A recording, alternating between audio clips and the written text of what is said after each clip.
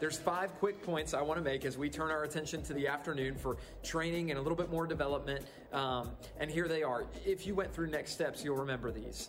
But it's a 5-letter acronym that goes along with the word serve. And so as you grab these t-shirts today and as you wear these and as you live out your leadership role on the serve team, here's what I want you to remember. A leader does 5 things. First, S. Leaders see the future.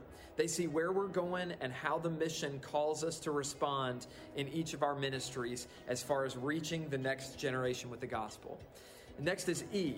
Leaders engage and develop others. We're constantly shoulder tapping and developing others to be the best that they can be in ministry. R stands for reinvent continuously. Leaders cannot help but evaluate. You're constantly asking, how can I be better? How can this ministry be more effective? How can we make the most profound kingdom impact that we can have? V stands for leaders value results and relationships. This is people and processes, and we need both of those things to be excellent in order to do what we do. And last, the second E is that leaders embody the values, and you do just that. When we talk about truth, not lies, and generosity, not greed, and rescue, not neglect, and together, not alone, and transform, not conform, as members of the serve team, you embody those values. So we love you. We're thankful that you're here today. We hope it's a benefit to you, not just in the church, but in your life as you go out from here. And we look forward to seeing you sometime soon. Thanks again for being here.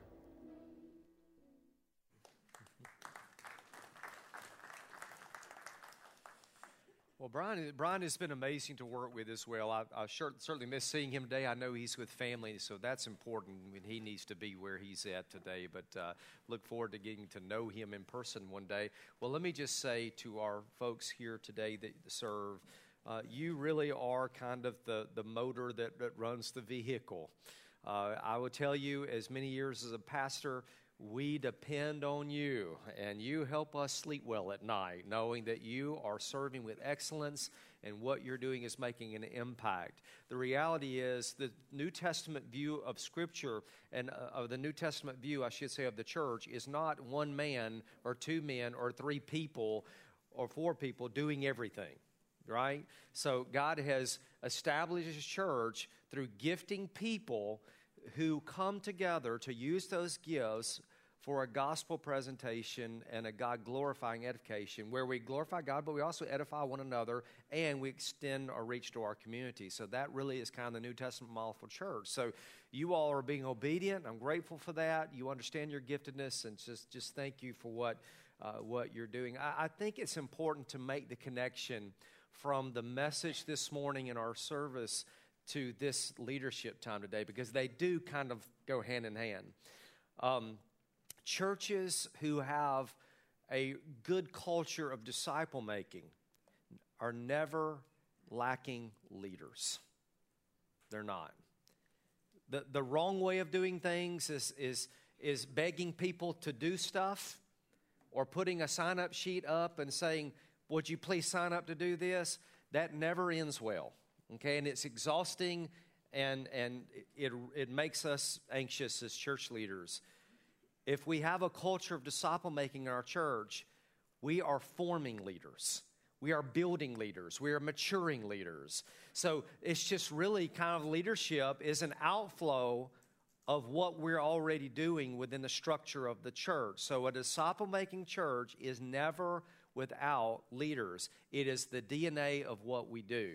So you certainly have that here. It is very obvious to me when I look around to see how many folks are serving in any given week, that is a very critical component of what you are doing. So let me just give you first of all, just some leadership encouragement. You all probably need some encouragement, right? I mean, if you're leading in any way, if you're serving in some way, you just need to be reminded that what you do is important. And it is important. Well, it's important to your pastors. It's important to your church leaders. But listen, it's important to God. And it matters to Him. No act of service goes unnoticed. None. Not even one act of service. God sees it. God knows. And God will bless you for it. Now, how do I know that? Well, that's not just kind of, pie in the sky thinking here. That's scriptural. Hebrews chapter 6, verses 9 through 12. Listen to what the writer of Hebrews says. By the way, there's an outline on your table if you haven't figured that out yet. And if you're still eating, just go ahead and eat. And thanks for getting all the chicken salad before I got to the table, too. I just want to throw that in, okay? So wipe your mouth if you're eating chicken salad. And follow along on your outline there. And if you're still eating, keep eating, okay? But listen to what Hebrews 6, 9 through 12 says. It says, even though we are speaking this way, dearly loved friends, in your case, we are confident of things that are better and that pertain to salvation. For God is not unjust. He will not forget your work and the love you demonstrated for his name by serving the saints and by continuing to serve them.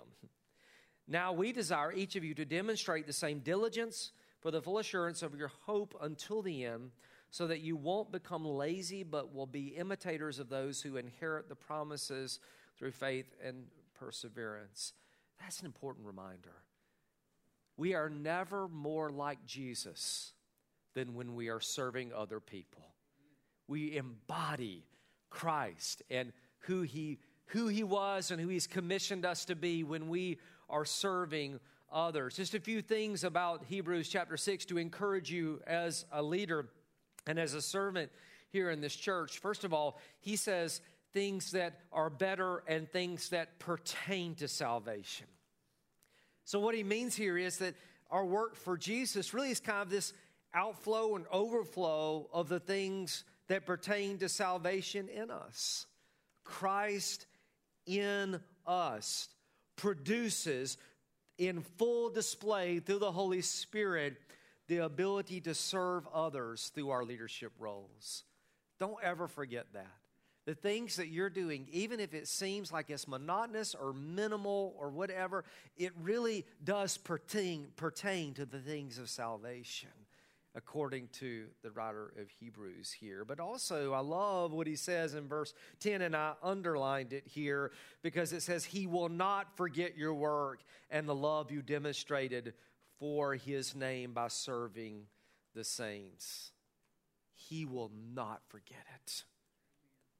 He will not forget what you did this morning, whether you served in the nursery and changed a diaper, whether you handed a guest a bottle of water this morning, whether you held a door open, or maybe you worked on the PowerPoint presentation today, or sung on stage, or put batteries in the speaker's microphone, whatever that is, God will not forget that.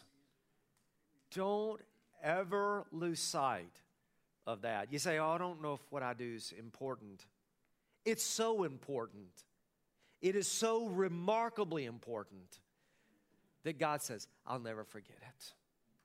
So keep serving and keep demonstrating that service. Listen to what Jesus says in Matthew 25, 37 through 40. He says, when the righteous will answer him, Lord, when did we see you hungry and feed you, or thirsty and give you drink? When did we see you a stranger and invite you in, or needing clothes and clothe you? When did we see you sick or in prison or go to visit you? The king replied, I tell you the truth, whatever you did for one of the least of these brothers of mine, you did for me. So when we're serving those around us, we're in essence serving God. That's what Jesus says here. So don't forget, he will not forget. And when you serve, you're actually serving him. But also, God will not only reward you individually for what you do, but listen carefully, Liberty, God will reward you corporately for what you do. As we all use our gifts, as we all kind of do what we do, as each part does its share, something incredible takes place. Paul talks about that, by the way, in Ephesians chapter 4, verses 15 and 16, where he says, but speaking the truth in love may grow up in all things into him who is the head, Christ, from whom the whole body, joined and knit together by what every joint supplies, according to the effective working by which every part does its share, causes growth don't miss that little nugget there, causes growth of the body for the edifying of itself in love. So when we all do our share, when we're all joined and knit together by our service, and you all are just a well-oiled machine on Sundays. I've stood back today and watched in utter amazement at how well and how excellent and how remarkable you do. As you do your share, Paul's promise here is this: it will cause growth of the body. Now, that doesn't just necessarily mean numerical growth. That means as we all do what we do, we're growing together. Isn't that cool? Like there's kind of this corporate spiritual elevation taking place within the body of Liberty as we're all just doing what we do. So you know what that means? When you serve in your area, you're encouraging this person here that's serving in their area. And when you're serving over there, you're encouraging this person that's serving over here, and you don't even know it. But there's a spiritual corporate elevation that's taking place as each part does its share, Paul says. So the church is a called people, equipped for service, held together through their love for Christ and love for one another, effectively working together with each person doing its share. And when we do that, it causes growth. Hebrews 10:24 says, and let us consider one another in order to stir up love and good works. Our love for one another is the body of Christ, and our service alongside one another also has an important function. And let me explain. It serves as an evangelistic apologetic to your community. Your community is watching this church. I don't know if you know that or not, but they are, because this is a significant church in this community. And they're watching. And as you serve together in this really cool, harmonious way where you're just locking arms together and loving one another and serving as Christ has called you to serve, what you're telling this community is, the type of love that Christ has given to us, we're giving away, and it's unique and different, and you need it. There's an apologetic of the gospel for churches who serve well. You are sending a message to your community. So don't grow weary in doing good. Galatians 6:9-10. Let us not get tired of doing good, for we will reap at the proper time if we don't give up. Therefore, as we have opportunity, let us work for the good of all, especially for those who belong to the household of faith. So important. So that's some leadership encouragement. Be encouraged. Let me give you, though, some points for leadership development. All right? So how can we grow as a leader? Well, I think there are two solid truths that need to be mentioned as we just kind of begin this leadership section here. I'm watching my clock because I want to be mindful of your time. By the way, you're in good shape here with the clock because I have 2 tickets to the Travel Tower for Talladega race, and the green drops at 2. So you all are going to get out of here, all right, in a good time. And my wife's in Pell City right now at her parents' house waiting on me. I'm kind of a redneck, y'all. I'm just going to be honest with you, okay? So I will keep my shirt on for the entire race. I just want you to know that, all right?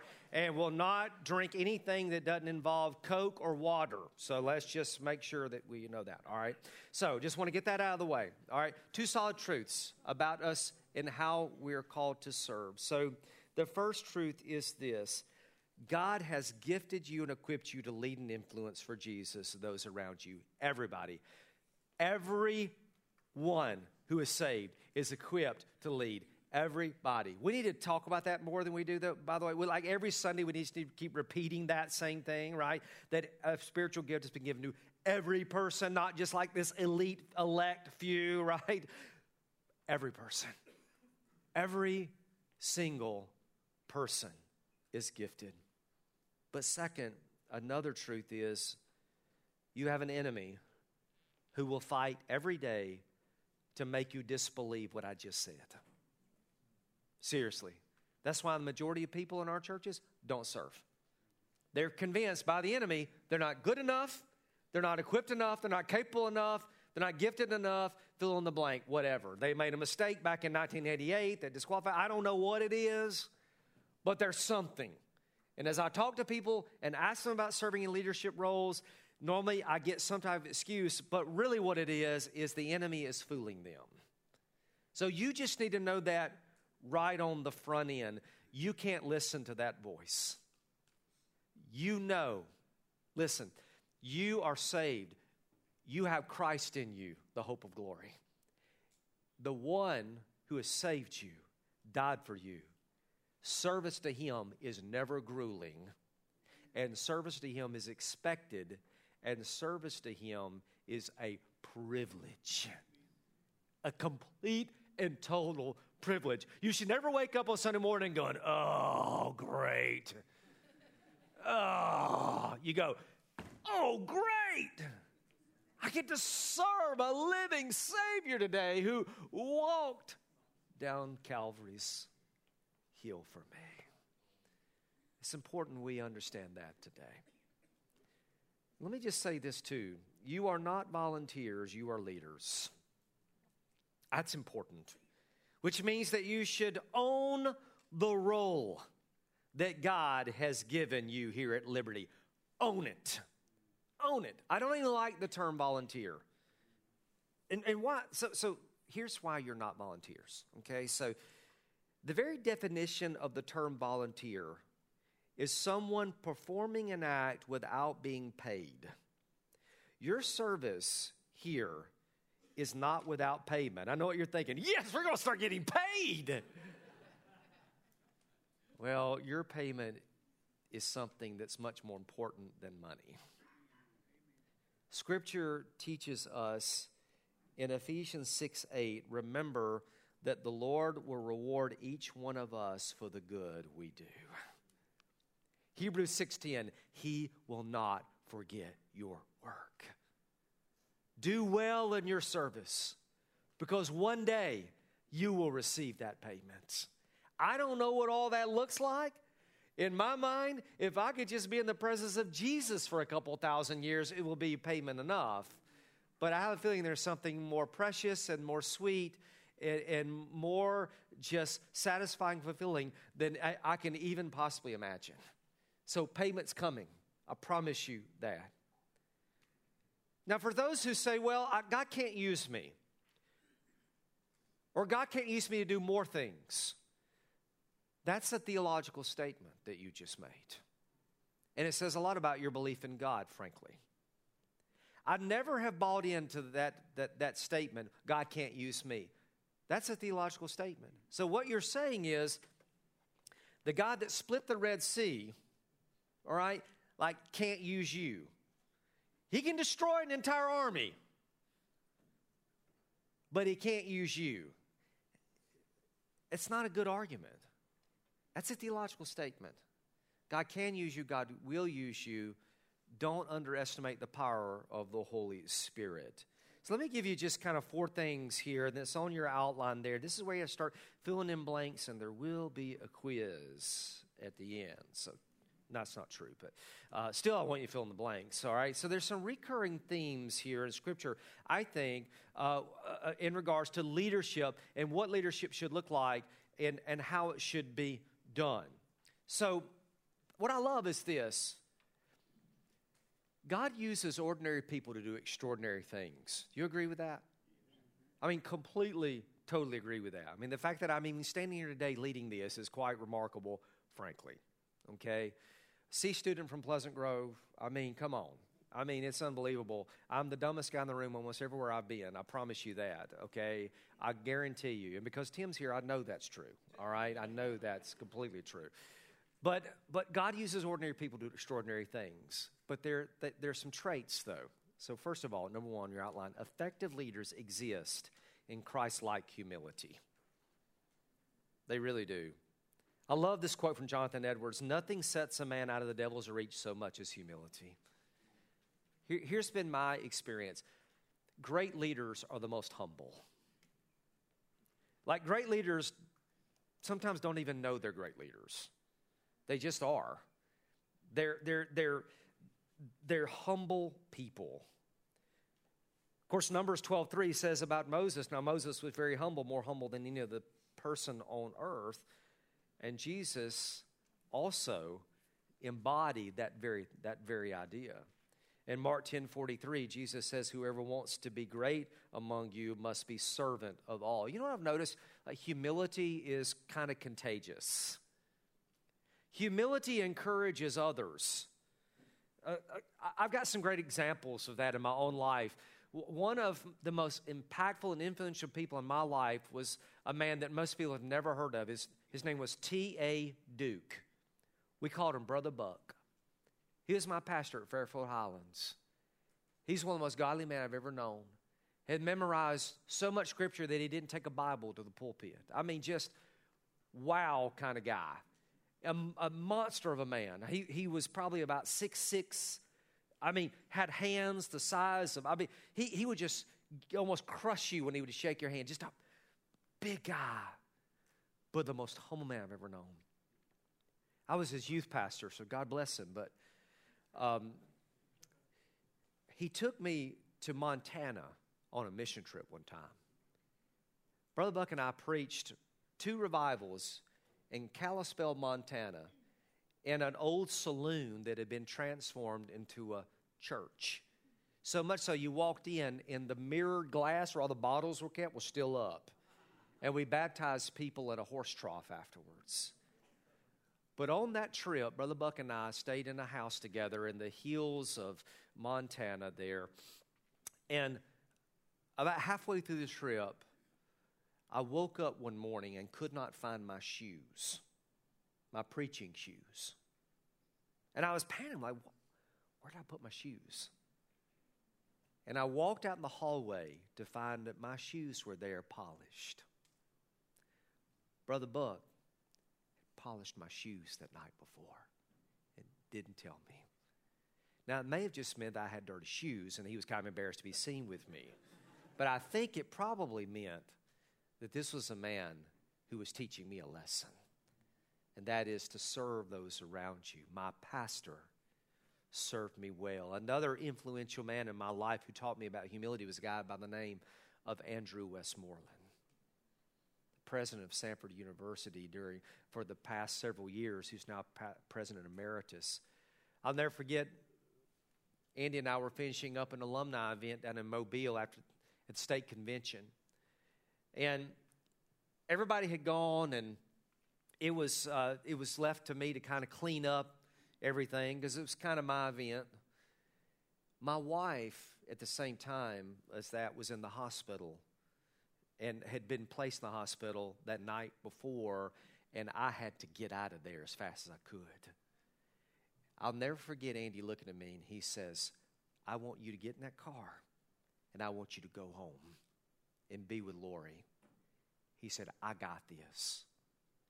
And I remember walking out of First Baptist Church Fairhope, turning around and seeing the president of Sanford University putting garbage into a garbage sack off tables. And I thought, you know what? That's humility. That's meekness personified. The greatest example, of course, of humility is Jesus himself. In Matthew 11:29, listen to what Jesus says about himself. He says, take my yoke upon you and learn from me, for I am meek and lowly in heart. Have y'all read Dane Ortland's book, Gentle and Lowly? Okay, you need to do that. You need to write that down. You need to go read it. Okay? Jesus personified humility. In Philippians chapter 2, verses 5 through 11, Paul really talks about that when he says, let this mind be in you, which was also in Christ Jesus, who being in the very form of God did not consider it robbery to be found equal to God, but made himself of no reputation, taking the form of a bondservant and coming in the likeness of man, he humbled himself and became obedient to death, even death on the cross. Therefore, God has also highly exalted him, giving him the name which is above all names. In the name of Jesus, every knee shall bow and every tongue shall confess. You've heard the scripture. But the thing I love there is that Paul is speaking here really of the humility of Jesus, that he made himself of no reputation, he says in verse 7. The New Living Translation says that he gave up his divine privileges. That doesn't mean that he stopped being God. It just means that he did not use the God card for his own benefit, but rather he came as in likeness of man, as a servant to man, And thank God he did. He was a leader personified, and he modeled that. And Paul says that's how you ought to be. Have that mindset as a leader. We, as we lead, we are like Jesus, and we're never more like him than when we lead. In John chapter 13, Jesus takes his disciples on the night of his eventual betrayal and enjoys that one last Passover with them, and in the process gives them a lesson on humility that we will never forget. As he girds himself with a loincloth, takes a bowl, and washes his disciples' feet, personifying the lowest form of a servant in his day. Wow. And then he looks at his disciples and says, if I then, your Lord and teacher, have washed your feet, you also ought to wash one another's feet, for I've given you an example that you also should do as I have done to you. Truly, I say to you, a servant is not greater than his master, nor is a messenger greater than the one who sent him. The greatest challenge for you is not to overcome the external challenges that you face.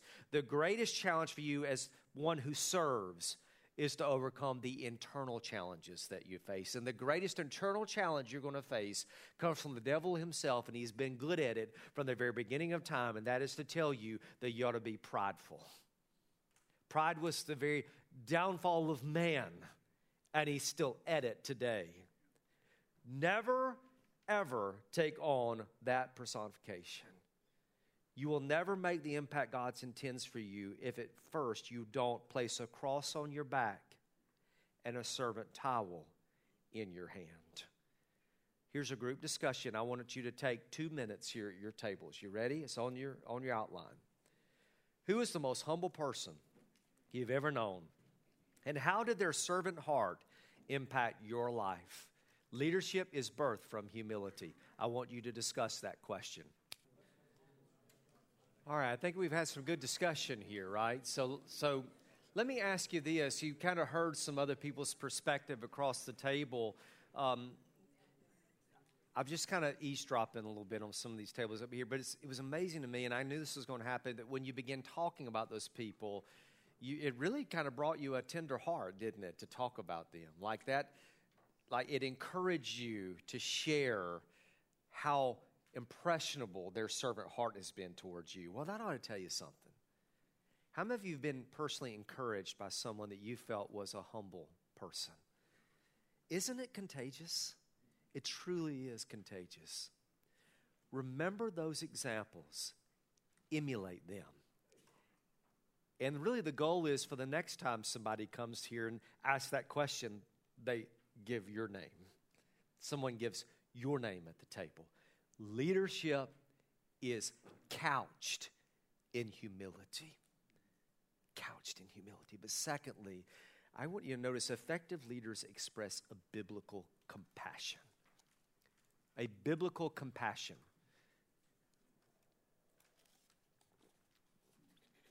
So compassion, a biblical compassion is a natural outflow of humility, I think.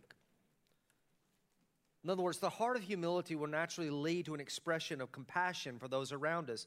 As you lead in whatever area you are serving, you need to make sure that you're showing compassion for those around you. Well, just as in the first point, we know that Jesus is our model here. Have you ever thought about the fact that God is a compassionate God? He's not some God who's in heaven throwing lightning bolts at bad people, right? I mean, even though, frankly, I would like for him to do that from time to time.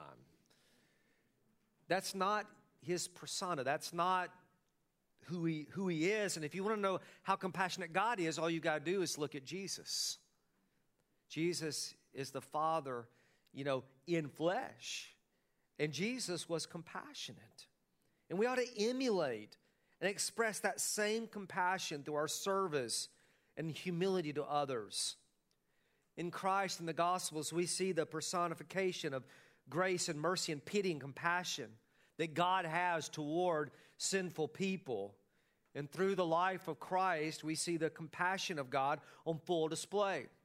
Let me give you an example of that. Matthew 9, 36 through 38 says, Then Jesus went about all the cities and villages, teaching in their synagogues, preaching the gospel of the kingdom, and healing every sickness and every disease among the people.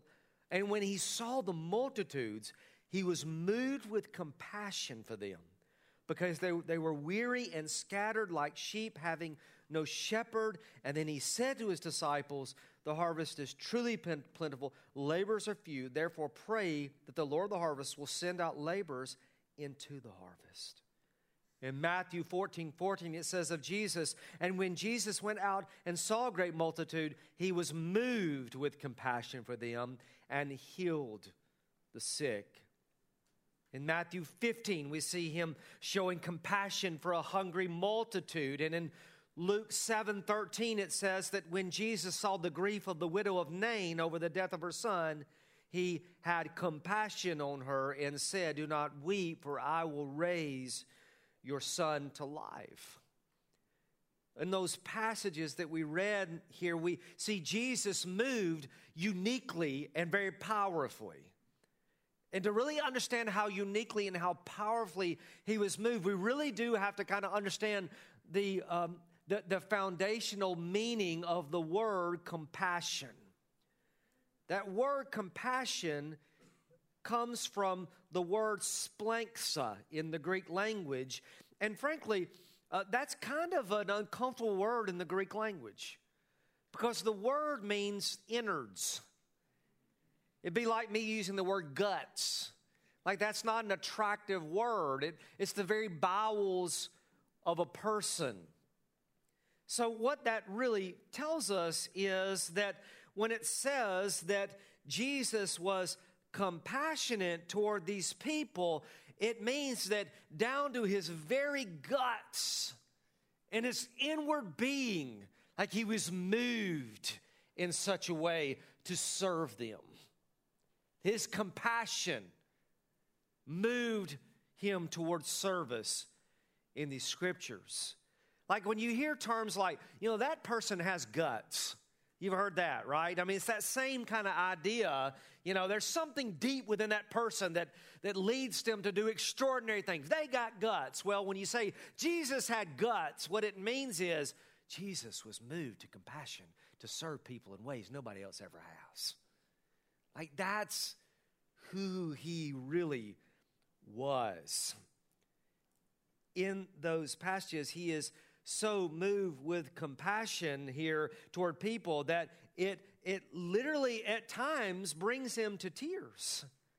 We see that, for example, in John 11 at the grave of Lazarus. Jesus is moved with such compassion for those around him that literally cries over it. Like, it's that inwardly moved. And in in Luke chapter 19, when Jesus is approaching Jerusalem on Palm Sunday, it says that he wept over the city. He had compassion over an entire city to the point that he wept over it. And as leaders, I'm asking you to serve with that type of compassion. In other words, we ought to be able to say, those servants, those servant leaders at Liberty, they got guts. They got guts. And because they got guts, it moves them to serve in a way that's so unique. Here's what I know. We have a hurting world out here. Hurting like I've never seen it before. Divided, angry, bitter. There are people who are visiting your church every Sunday who are dragging themselves in there, deeply depressed, hurt, grieving. Maybe you don't even know it. Maybe their face doesn't show it. Maybe they put on their Sunday face. You know what I mean? Their Sunday face. But inwardly, they're dying. They need to seek compassion from you, because Jesus calls us to that. And as you serve them, it has to come from that compassion to say, I got guts. I'm moved deeply to serve those around me.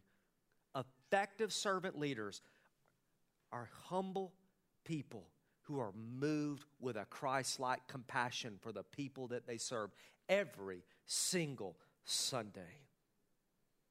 Group discussion.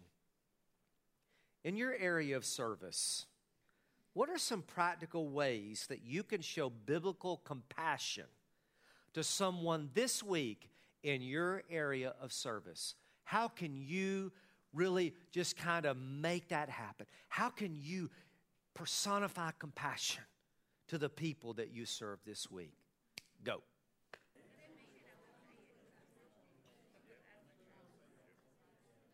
Okay, so I want to kind of hear some of the responses. So what are some things, just shout it out. What are some things you heard at your table and how you can show biblical compassion in your area of service? Okay, help with seniors, is that what I heard? Okay. Yeah. Good. I love that. Listening. What's more compassionate than actually listening? That's huge. What else? Anything else? Being intentional. Yeah. What now?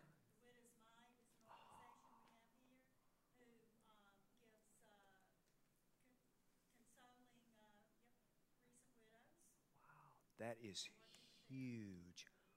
I love that you're doing that. That is wonderful. Are you a part of that? Awesome. Man. What an opportunity to show compassion. That is great. I love that ministry. Anybody else? Yeah.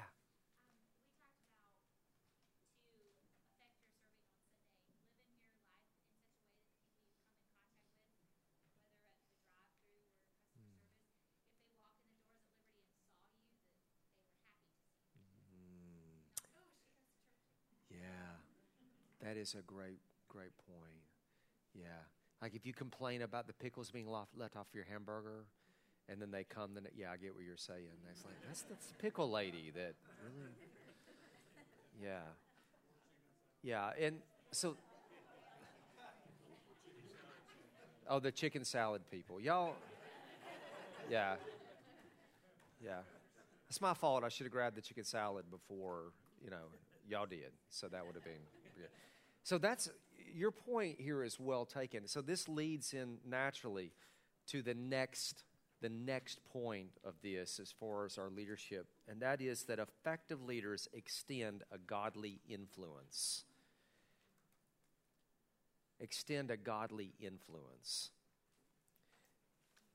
Now, this is really big because I want to introduce you to kind of a concentric circle of influence level that I really want you to think through.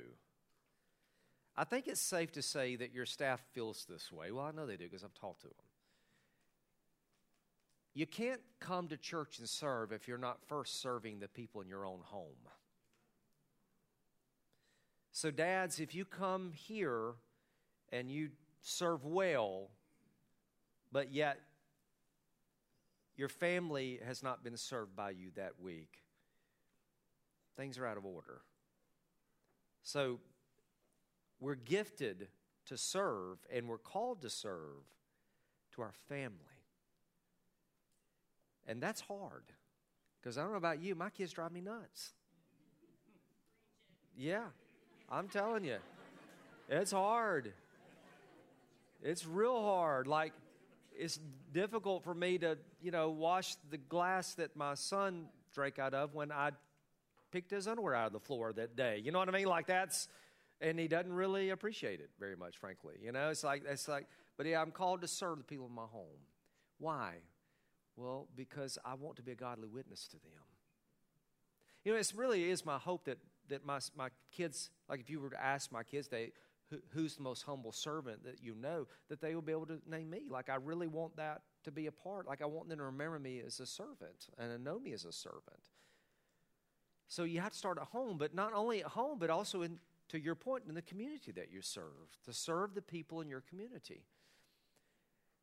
Though there are people, I'm sure, here in this community that need that type of service, and I know your church is doing community service, and in talking to Brother Tim, y'all are about to really exponentially grow even that area of your church, to more intentionally go out into your community than ever before.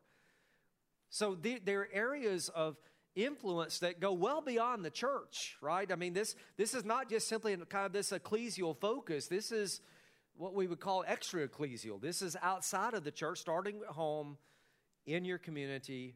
All that is important, that we extend a godly influence.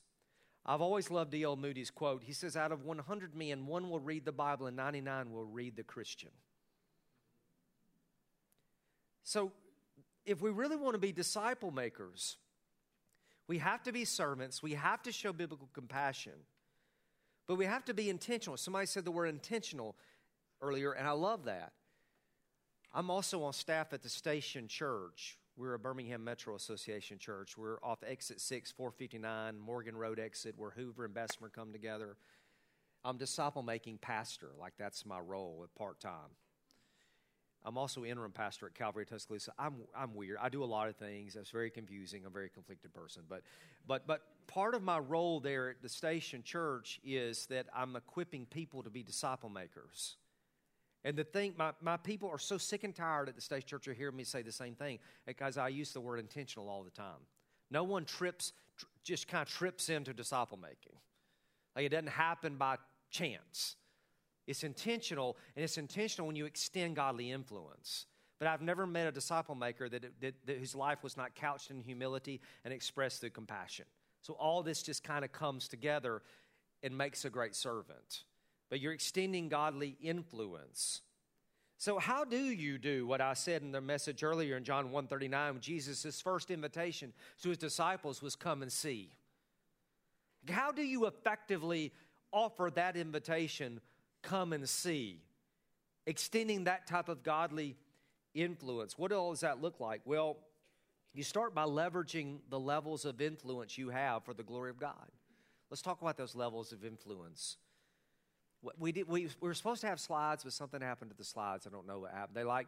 Satan just vanished them out there somewhere in cyber world. But anyway, you've got it on your outline there. Level 1, immediate relationships. Your spouse, your parents, your children, your siblings, your closest friends. Lead at home first. So start showing compassion and influence those closest to you for the glory of God. Dads, disciple your children. Moms, disciple your children. Extend godly influence to them. Extend godly influence even to people that are really hard to extend godly influence to. Can I tell you this too? Like the first level is probably the hardest because you know those people well. And chances are they get on your nerves a lot, more than people even in your community do. So sometimes we bypass the first level of leadership influence because I don't know why. Like for whatever reason, you just maybe make an assumption. Oh, well, they live with me. You know, of course they know, or they see, or they, like we just kind of assume that. But you can't bypass the first level. Level 2 is your interconnected relationships. Co-workers, church friends, neighbors, those types of people. And then that third level of concentric influence is what I call infrequent relationships. Acquaintances, your auto mechanic, your dentist, your old classmates that you run into. Man, I ain't seen you in a long time. Yeah, you've lost a lot of hair. Those types of people that you run into. Extended family, like that second cousin twice removed that you really don't know their name, that you just get a Christmas card from them every year. Those types of folks. I mean, there's kind of infrequent relationships, but you know what? You've got to extend godly influence to them too. Ultimately, here's the thing. Everyone you meet ought to love Jesus more because they met you. Everyone. Because your life's couched in humility and expressed in godly compassion. And you're leveraging influence through those things into everyone that you meet. So here's the thing. Let's think about these concentric circles of influence. If you're making more of a spiritual influence on your level 3 relationships than your level 1 relationship, that's kind of a problem. Like if your dentist knows you love Jesus more than your son, we got an issue. If you're serving, go out of your way to serve your mail carrier more than your spouse, we got an issue. You can't get those out of order. They're concentric for a reason. Your impact should start first in the most immediate relationships, expanding outward. No one who walks up to an apple tree climbs to the top of the tree for an apple. Rather, they pick the one within reach. That's the way godly influence ought to work. Pick the fruits closest to you. Influence those in your immediate impact first. Think of your life as a pebble thrown into a pond. It begins with a deep impact, creating an expanding circle. That's the goal. You're created for maximum gospel impact. Begin today intentionally investing in the lives of those in your level 1 circle of influence. Watch as your impact spreads through the investments that you're making in those closest to you. If you will disciple those closest to you, I promise you, things will naturally expand. You'll be a great leader if you'll do that. Fourth, effective leaders experience spiritual growth. Again, this is so important. One of the things that I have seen consistently throughout my ministry is leader burnout. I see it with a lot of pastors, by the way, right now. In my role, I talk to a lot of pastors. A lot. I cannot tell you how many times I get calls throughout the week from a pastor that's ready to throw the towel in. Tim gets the same calls, I'm sure. It's just kind of a thing. But leadership burnout within churches is also a thing. Well, why is it a thing? Well, there's a host of reasons for that, but I think the main thing is that leaders burn out when they continually give out cups of cold water without replenishing the spring of life within them.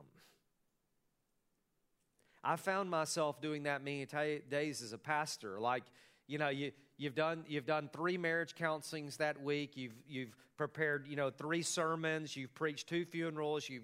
At the end of the week, like the well's dry. Like I've been giving water out all week. I got nothing left for me now, and that leads to burnout.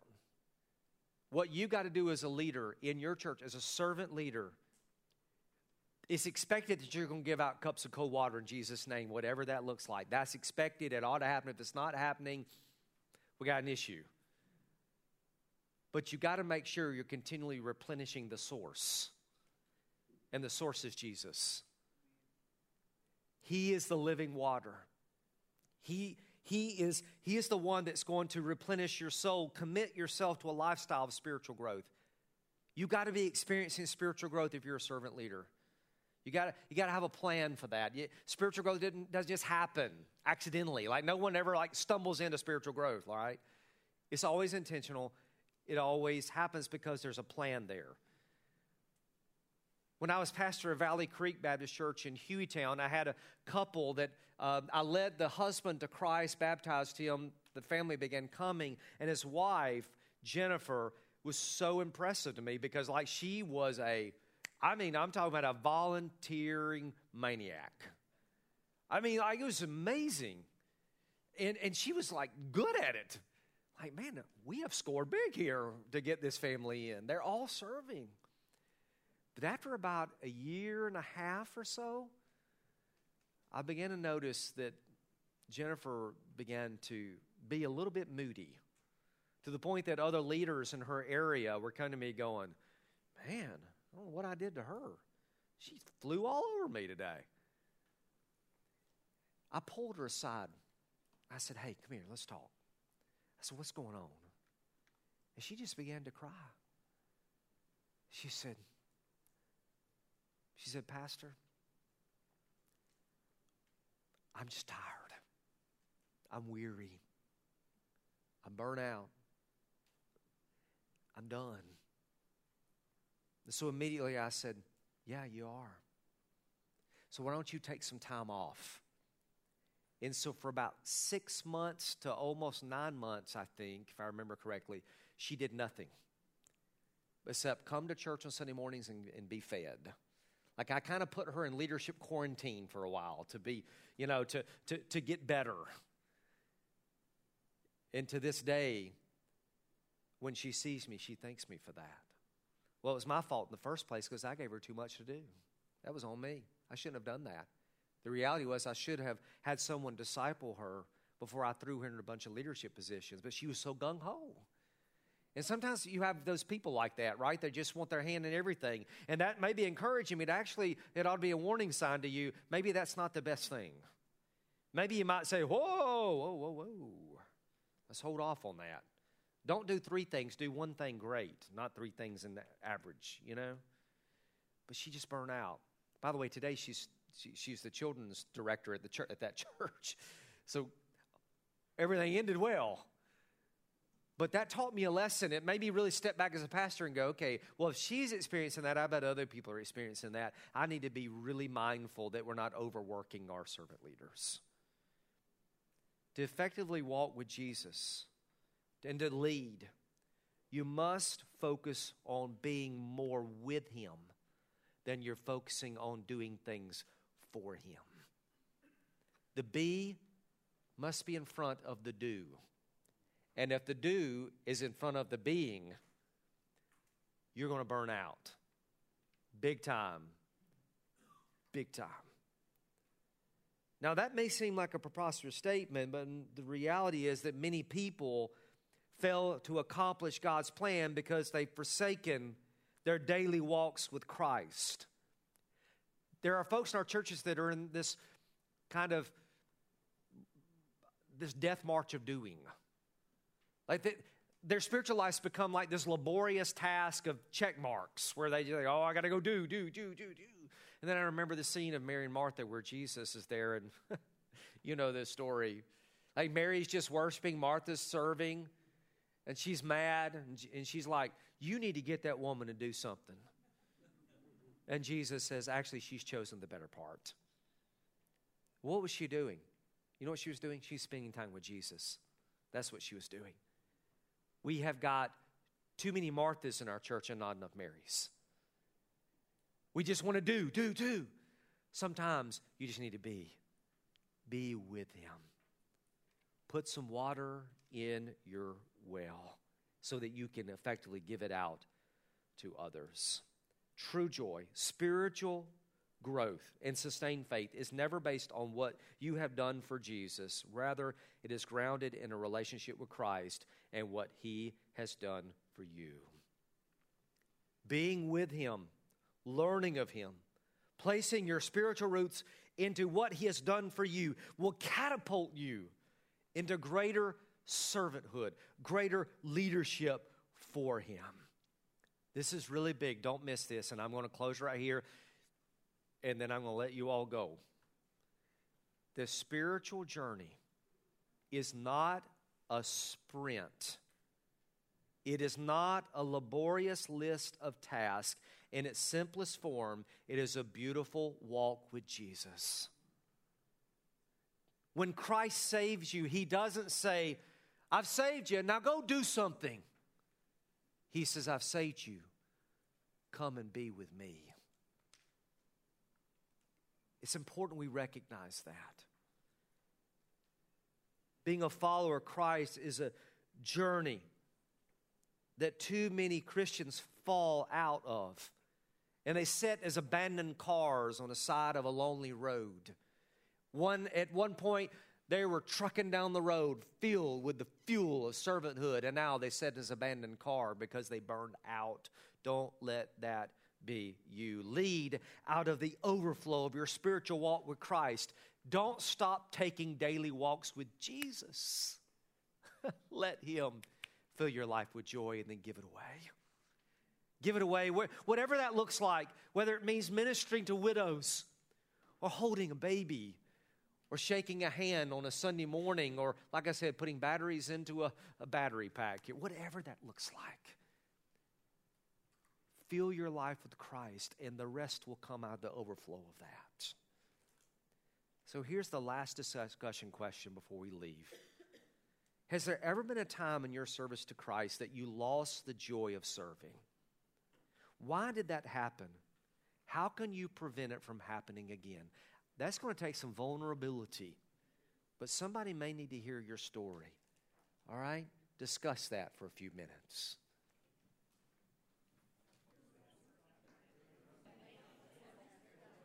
Folks, I'm about to turn it back over to Matt. But let me just say this as we close. That's good discussion, by the way. I know it needs to keep going, but it's almost 2 o'clock. Leadership is always about humility.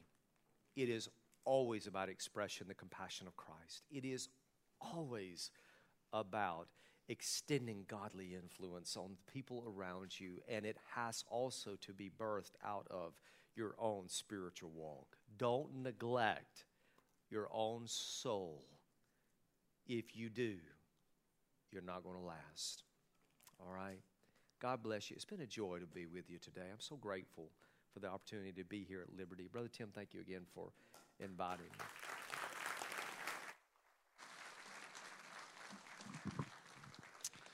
Thank you, Kevin, for the words of encouragement as well as the words of challenge. So here's the final word. There are shirts. We have swag for you. Yes, that's right. And we want you to be sure to grab a shirt and a lanyard on your way out. They're labeled by sizes you choose. All right? So let's pray, and then we will be dismissed. Father, thank you. Thank you for the privilege that we've had today to be in your house for the express purpose of being challenged by the truth of your word. Now, Father, I pray that as we walk out these doors into this week that you've created, I pray that you'll help each of us to be intentional, to walk on purpose through the lens of your word, and allow your word to impact our thoughts, which will then impact our actions and our attitudes. Thank you for being a God that's worthy of our worship, worthy of our trust, worthy of our honor. And I pray this in Jesus' name. Amen. Again, thanks for being here.